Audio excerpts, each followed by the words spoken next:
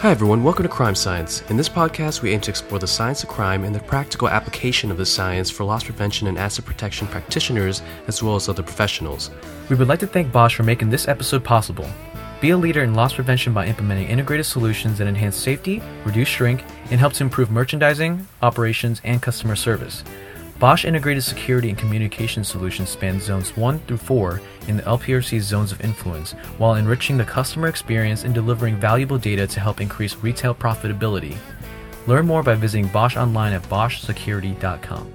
Welcome, everybody, to another episode of Crime Science, the podcast. This is our latest episode of the weekly series, joined today by our partners in crime here at the LPRC Crime Science, Tom Meehan and Tony D'Onofrio, our producer, Kevin Tran. And today we have a very special guest, John Voitila, former chair of the LPRC Board of Advisors, longtime LPAP expert and senior leader. And we're going to hear and get to experience some of John's his wisdom later on when he has a conversation with Tony D'Onofrio.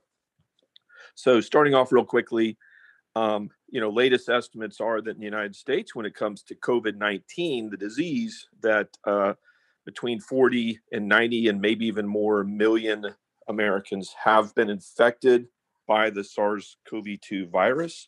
And those are just estimates, reported cases is somewhere around 40 plus million. 8 more months to go till at the vaccination rate we're at right now to achieve 75% vaccinations. Other, of course, epidemiologists are telling us that between the native infections that we just talked about, 40 to 100 million, plus vaccinations, that really by spring or summer, they believe that a very significant amount of Americans, such a significant amount, will have been infected or vaccinated, that they're immune. They'll have some strong to very strong immunity, potentially for weeks or months, and that that'll achieve some sort of community immunity, some sort of herd immunity level. So stay tuned. Super spreaders, a lot of studies have been going on. What's that look like? Those that seem to distribute up to 3 times the amount of droplets. There, as we all know, what transport the viral particles, why we're trying to stay somewhat away from each other and create obstacle courses for the droplets containing the virus by masking in different ways on both sides. So, but older, less healthy, higher BMI individuals, for some reason, seem to distribute much more in the way of droplets, and so are designated super spreaders by some. So more to come on that.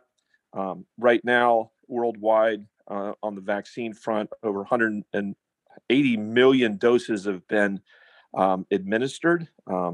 Roughly 6.5 million per day are being administered. The United States, it looks like close to 56 million Americans have received at least one dose. And now we're up to about 1.6 or so million doses being administered per day. A lot of good research around combination of vaccines in case a vaccine is no longer available or somebody forgets what they got in their first dose. So they're looking at that hetero administration of 2 different types of vaccines. But the idea, again, is the first dose, if it's a 2-dose series, is to first prime our immune systems, or at least bring it to the next level. And then the second one to further boost for more durable or longer term immunity. There's also been some good research coming out of Israel, where such a large percentage of the population, almost 1.5 million citizens, have now been vaccinated. They've seen about a 94% drop in cases of symptomatic disease, which was really the main endpoint of the first 2 mRNA vaccinations or vaccines. In this case, it's the Pfizer package that seems to be producing that kind of response. That's the response everybody's been looking for. So now we've gotten, well over 1.5 million people in the real world, where the data seem to show that about the same thing as the initial phase 3 trial in the earlier phases. So 92% less likely to get severe illness, which again is another endpoint. So symptomatic disease, and then finally a very severe disease. from the virus. Vaccines have been, and therefore too, there's a lot of research on the therapeutic use of vaccines. Should they hold some and make it available if somebody comes in with serious disease, they're very seriously ill, and now maybe that vaccine dose will start to confer some immunity to them, or at least boost their native immune system. So the vaccines have been sent or prepared to be sent to 21 national and independent drugstores as part of the plan that's been ongoing. So now with the vaccines becoming available at deeper and deeper to non-governmental agencies, into the drugstores, both independent and national chains, that should start to make a big difference. We also are hearing that other pharmacy companies, particularly the big manufacturers that don't have vaccines in the game, like we mentioned before, Merck, are now offering or cutting deals to help also produce the vaccines so that they are being produced at a much higher rate to get them out there. There are about 37 vaccines in phase 1, dose ranging and safety trials, 27 vaccine candidates in phase 2, larger scale dose ranging and safety and efficacy trials, and then 20 vaccines currently in phase 3. Again, 6 have emergency use authorization, 4 approved overall. So on the vaccine front, a lot of huge progress. The positivity testing rates are all over the place. I can tell you at UF, I get tested every week. We went from about 6% positivity rates to now well below 1%. But where some are hitting positive is when they break them down molecularly, they're seeing some of the new variants are here. And again, the more humans that have the native infection, the more likely to have variations going on, the mutations that are going to occur as the errors in replication happen. So it's another reason to kind of race and get people immune as much as possible so we stop having these new variants and strains coming out. So on the LPRC front, we're continuing to go through Operation Next Level. We're excited about it. More videos coming in from senior APLP leaders demonstrating their excitement and energy and why they're part of the LPRC, and encouraging fellow retailers to get them and their teams involved and engaged in the LPRC at all the levels in the working groups and so forth, the events. So stay tuned on that. But if you hear from anybody from the LHC Lighthouse Consulting team or one of our BOA members, that's probably what it's about, is they just want to get an idea of where you are and see if you want to get involved. Working groups, all 7 have their strategies. They've all had their first calls. We've got some new co-leaders joining the current leaders in each of those working groups. And again, those include Organized Retail Crime Working Group, Data Analytics Working Group, DOG, as we affectionately call it. We've got the Violent Crime Working Group. We've got the Supply Chain Protection Working Group, which continues to grow. That's an exciting group, and they're taking on more safety issues. So if there's a safety issue that you're working on or want to work on, that's the group to be engaged in. We've got the Innovation Working Group. We've got the Product Protection Working Group, Retail Fraud Working Group. So a lot going on. So get involved, get engaged in one or more of these working groups, get to know people, fellow retailers, top-notch solution partners, providers, and work together with them throughout the year with our science team. And then we've got special events for each of those working groups as well. So we're preparing for Ignite, which is our winter planning meeting. And part of that will be strategy at Ignite. And you're going to hear John talk a little bit about what strategy at means, what it's for, how it works, and a little bit about it coming up soon. So if I may, Tom, I'm going to hand the mic over to you and take her away. There's a couple different things we're going to talk about today. And one is we're always talking about cybersecurity and kind of potential hacks and breaches. But just last week, there was a report out of Florida water treatment facility that was hacked using and remote access servers. So this is one of those things we talk about all the time, the potential that occurs, and this is something that really did occur. It wasn't a test, it wasn't a drill. So sometime in early February, there was a Florida water treatment facility that some hackers used a vulnerability in a remote access software called TeamViewer. A lot of listeners probably have heard of TeamViewer before. It's pretty widely used. It's something that is out there, and people use it often to access remote computers. Remote software in its entirety isn't really a bad thing. As a matter of fact, we all use it in every business. The key is to make sure your credentials are strong. And this particular hack, the hackers went into the water treatment facility plant and actually changed the levels of lye that was acceptable in the water, and allowed it to get to really a very dangerous level.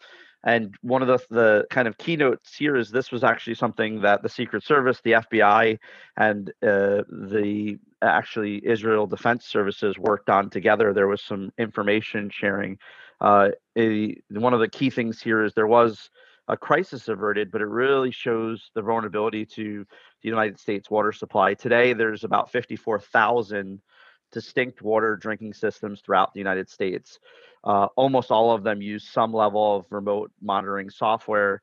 And what I would say is, and this is somewhat anecdotal, most of these facilities are unattended, underfunded, and don't have an actual IT person watching them altogether. Now, this is something probably as long as I can remember as utility and infrastructure is the risk in cybersecurity. In this particular instance, someone happened to see the particles per million increasing and looked at it, and it wasn't until much later on that it was actually identified that this was a true cybersecurity hack.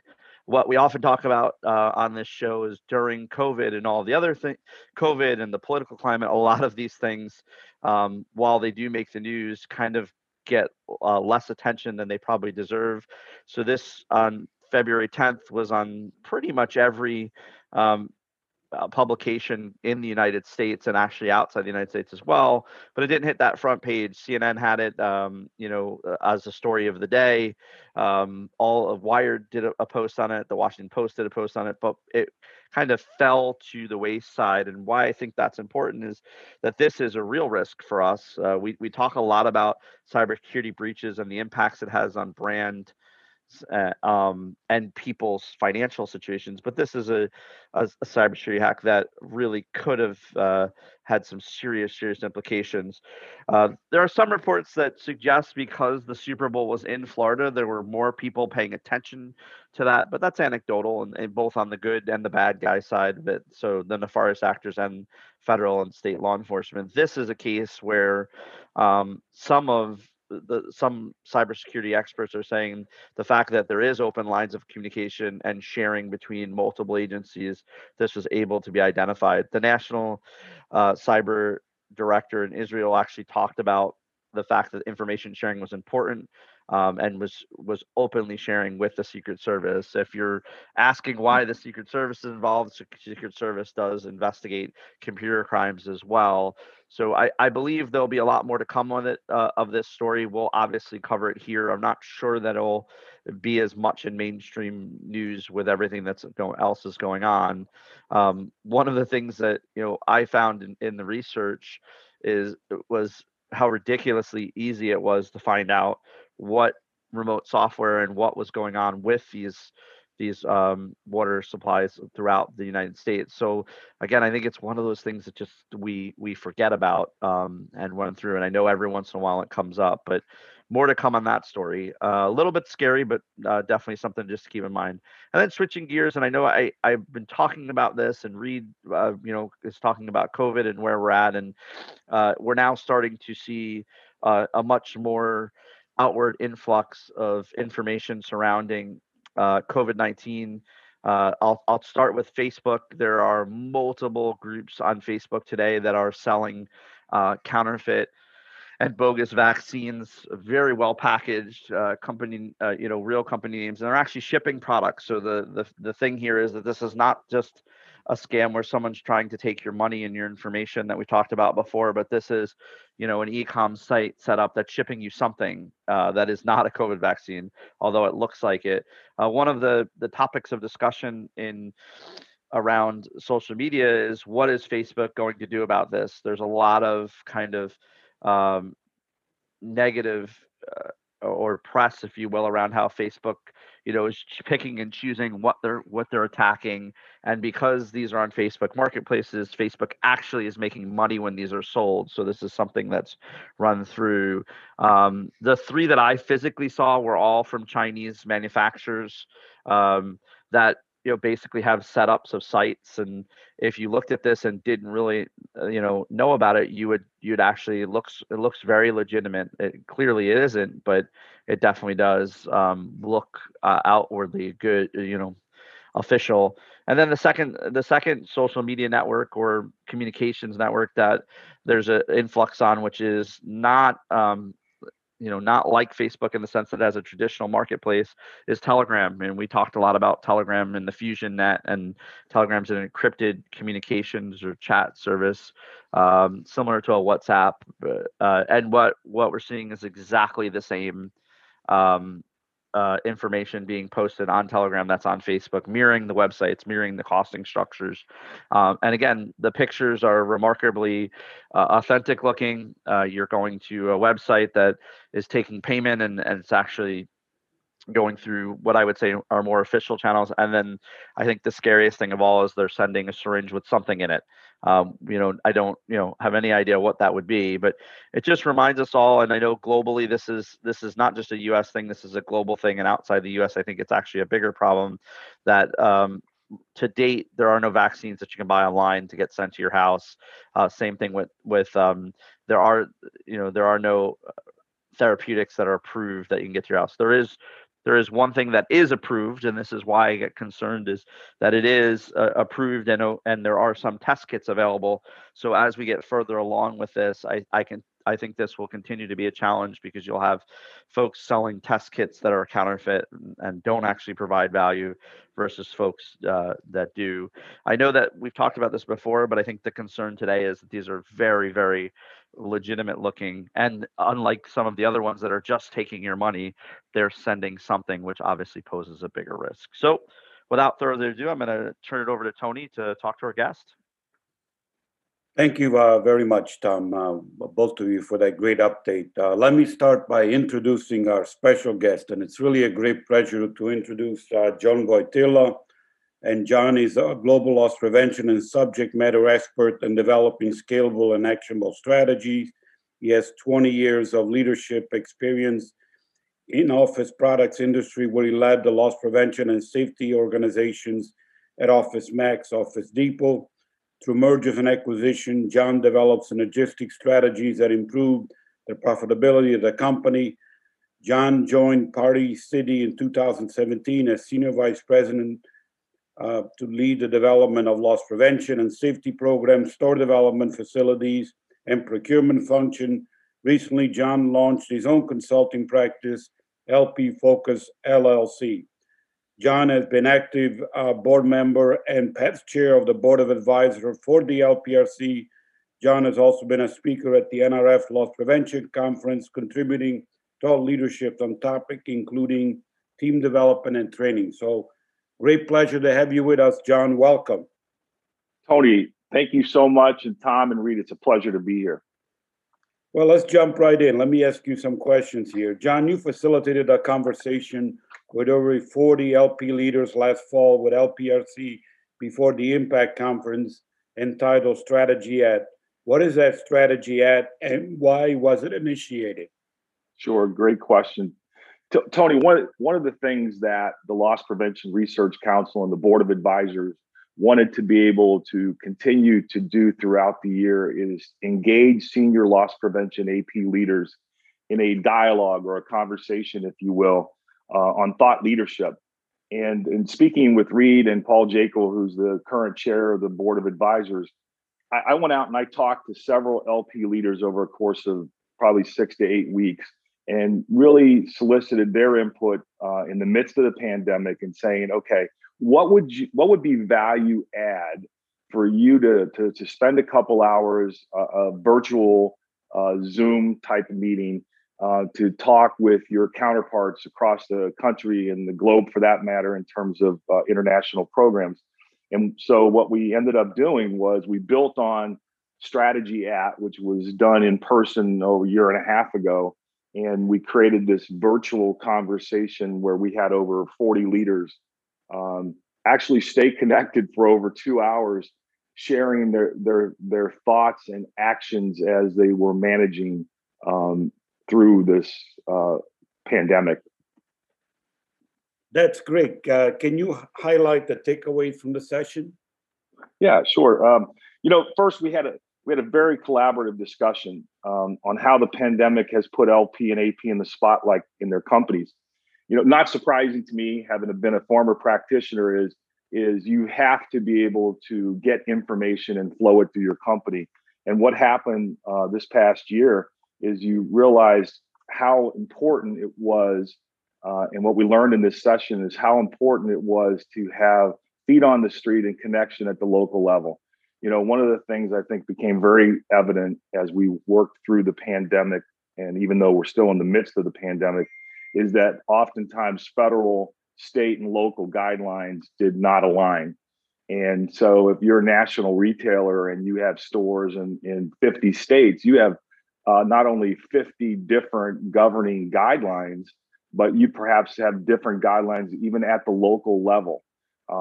So that was one of the most significant underlying discussions. It became a very, the bottom line is LP leaders learned very quickly how to manage and leverage the flow of communication in their organizations and their companies. And again, I can tell you firsthand that when a senior leader of LP tells the CEO information, it has to be vetted, it has to be factual, and the information that a CEO and the senior leadership teams can make decisions. That was probably one of the biggest takeaways from that particular strategy at session. The other thing that I would add on is what Tom said earlier about information sharing. The one of the neat things about the LPRC and the group that's involved from a retailer and a solution provider standpoint is collaboration and sharing. It's a very diverse group. You have senior leaders that have been in a role for multiple years, that have a lot of credibility in their organizations, have very good processes and team members, that this shifting, if you will, or this pivot to the pandemic management, I'll just continue to do what they do normally. However, you also had a group of individuals that this might be the first acute issue that they had to deal with. And we're going to talk about that in a few minutes, but where they had to learn on the fly. So the playbook was being developed on the go. That's great input. You're going to facilitate a session at the end of the month with the board. And can you speak about to acute versus chronic issues LP/AP leaders are facing? Yeah, this is really a discussion. Again, one of the things that we wanted to do with the LPRC Board of Advisors and Strategy a couple times a year is make this a continuous learning and opportunity for sharing.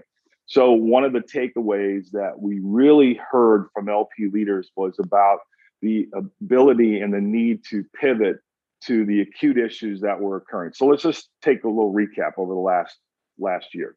So not only the pandemic, which certainly was an acute, early, immediate onset of change and impact in the retail industry. LP and AP professionals had to spend more time on safety protocols, employee communication. Again, as I said earlier, about vetting communication flow from multiple agencies, understanding and interpreting guidelines. But then you also had the civil unrest that started as protest and then moved to civil unrest, and you had to go from monitoring to perhaps boarding up your facilities, making decisions and collaborating with other retailers on what you were going to do, and then go back. It all starts with safety of your customers and of your employees. So the acute issues, you have pandemic, you have civil unrest, and then we get into the back half of the year and we go right into preparing for potential violence with the election. And nobody would have really, quite honestly, thought about the insurrection that occurred in January. And that really, those acute issues, some move into the chronic phase. But what happens is, and this is what we're going to talk about in a couple of weeks, the chronic issues sometimes get put on the back burner at least for a short period of time. So when I talk chronic issues, we're talking about things like shrink, lost, waste. When everyone shifted and pivoted to the acute issues of the pandemic, stores closed, inventories were canceled. And now what's happening in 2021 is this is all kind of starting over again. So the retail cycle starts over. Companies are inventorying their stores. They're getting their shrink results. And part of it is understanding the chronic issues of what's changed. So you think about things like the rapid onset of changes to, if companies didn't already have a curbside pickup, expansion of e-commerce. You just take those two things, the personal shopping and delivery. No one's really had the opportunity to study the potential impact of shrink and loss. So that's a big opportunity that we're gonna talk about here in a couple weeks. And so acute is the pain of the moment. Chronic is the long-term piece, and including things like erosion of consequences. Well, actually, that's top of mind for a lot of people. So can you explain more about the erosion of consequences and what are retailers doing to combat that erosion? Yeah, erosion of consequences is a terminology I think that Reed has been talking about, the Loss Prevention Research Council, here for the last year or so. But we're seeing it more and more in the retail environment. And really what we're talking about there is the bad guys or the fraudsters are not deterred as much in the past, perhaps because of a couple of things. Number one, changes in laws at the local and state level on, for instance, the difference between the raising the thresholds of felonies versus misdemeanors. You have the issues that really started last year coming to the surface and out for public dialogue of defunding law enforcement. And we've always had in some of the bigger cities slower response or threshold differences for responding for shoplifting, as an example. So those are a couple examples where retailers now have to think differently as they're connecting the dots and meeting with local, state, and federal law enforcement. And so that's a big part of what we're going to talk about. Tony, I really appreciate, maybe Reed can give a little more perspective on erosion of consequences. Yeah, it's such a key and important topic, and we're going to cover that in Strategy Out a lot. And we invite the ones out there, the pyramid heads, to reach out and engage and let us know if you have interest in that. But yeah, real quickly, John, yes, it's I can't describe it any better than you did. It's just this confluence, just coming together of all these factors that are real and present. And so offenders, would-be thieves, fraudsters, and violent people or intimidators just don't feel as much of a consequences present. It's not going to deter them. They don't feel like they're going to get in trouble. So I think that's the biggest problem we've got right now. Thanks, Reed. Any closing comments from you? No, Tony, I really, really appreciate you guys having me on today. I'm real excited about the opportunity to continue the work of the LPRC and the Board of Advisors. I will tell you and your listeners that one of the organizations that when I was a practitioner and today as a consultant will get the most value is the independent science and research and the scientific approach that Reed and his research team takes at the University of Florida and the Loss Prevention Research Council. It gives everyone an independent voice to take back to their companies. So I'm looking forward to the upcoming session. And again, thank you all for having me on today. Thank you very much, John, for those great insights. And we're also very much looking forward to your next LPRC moderated session. So thank you again, John. Really great to have you on this podcast. Let me now switch by closing with some industry data, and I'll keep it shorter this week as we had our guest. So first, some good news from Chain Store Age and a forecast from Customer Growth Partners, which projected that in 2021, retail sales will rise 8.1%, up to $4.26 trillion. This 8.1% increase would mark the fastest growth pace this century, easily topping 2004's 6.4% increase. 56% of the increase will be through digital channels. So what Customer Growth Partners is forecasting a lot of pent-up demand as we come out of the COVID-19 crisis. Let me switch to Statista, which share the fourth quarter GDP growth numbers. China was the first country to bounce back from its coronavirus losses, recording an amazing 6.4% growth in the fourth quarter of 2020. USA was down 2.5%, Germany was down 3.9%, France was down 5%, and my little country of Italy was down 6.6%. Switching to the IHL group, they have some really interesting data in terms of which vendors our retailers are aligning with in terms of growing their investment with in 2021. Microsoft was number one with plus 59%. Oracle was number two with plus 42%. Amazon, amazingly, was number three, plus 36%. Cisco was number four, 29%. And Salesforce was number five, plus 28%. These were ranked by the percentage retailers increasing business with this particular solution provider in 2021. So what that says, it's going to be a great year for Microsoft in the retail space. And I'm already seeing that actually all over the place. And let me close actually tying back to where we started and talked about, especially with Reed and the pandemic. Some new data this week from First Insight on consumer shopping behaviors as vaccines are rolled out. 31% of consumers won't get or are not sure if they want to receive a vaccine. Most consumers will not rush back to stores after getting vaccinated. 45% will go less or the same amount in the beauty stores. 45% same in footwear. 43% same in accessories, jewelry, and electronics. 41% same or less in luxury, and 40% same or less in apparel. So you can see which sectors will continue to struggle as we speak right now. Spikes in COVID-19 are influencing in-store shopping and spending. 61% of consumers indicated that they would significantly or somewhat cut spending if a national lockdown was enforced. 60% state that spikes in COVID-19 cases are deterring them from shopping in stores. 71% still don't feel safe testing beauty products. 62% don't feel safe trying products in fitting rooms.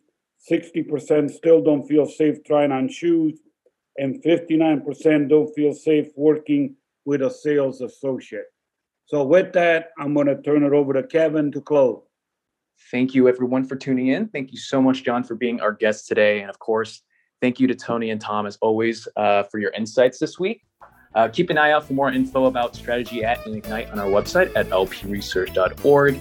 And as always, keep in touch, safe. Thank you. Thanks for listening to the Crime Science Podcast presented by the Loss Prevention Research Council and sponsored by Bosch Security. If you enjoyed today's episode, you can find more Crime Science episodes and valuable information at lpresearch.org. The content provided in the Crime Science Podcast is for informational purposes only and is not a substitute for legal, financial, or other advice. Views expressed by guests of the Crime Science Podcast are those of the authors and do not reflect the opinions or positions of the Loss Prevention Research Council.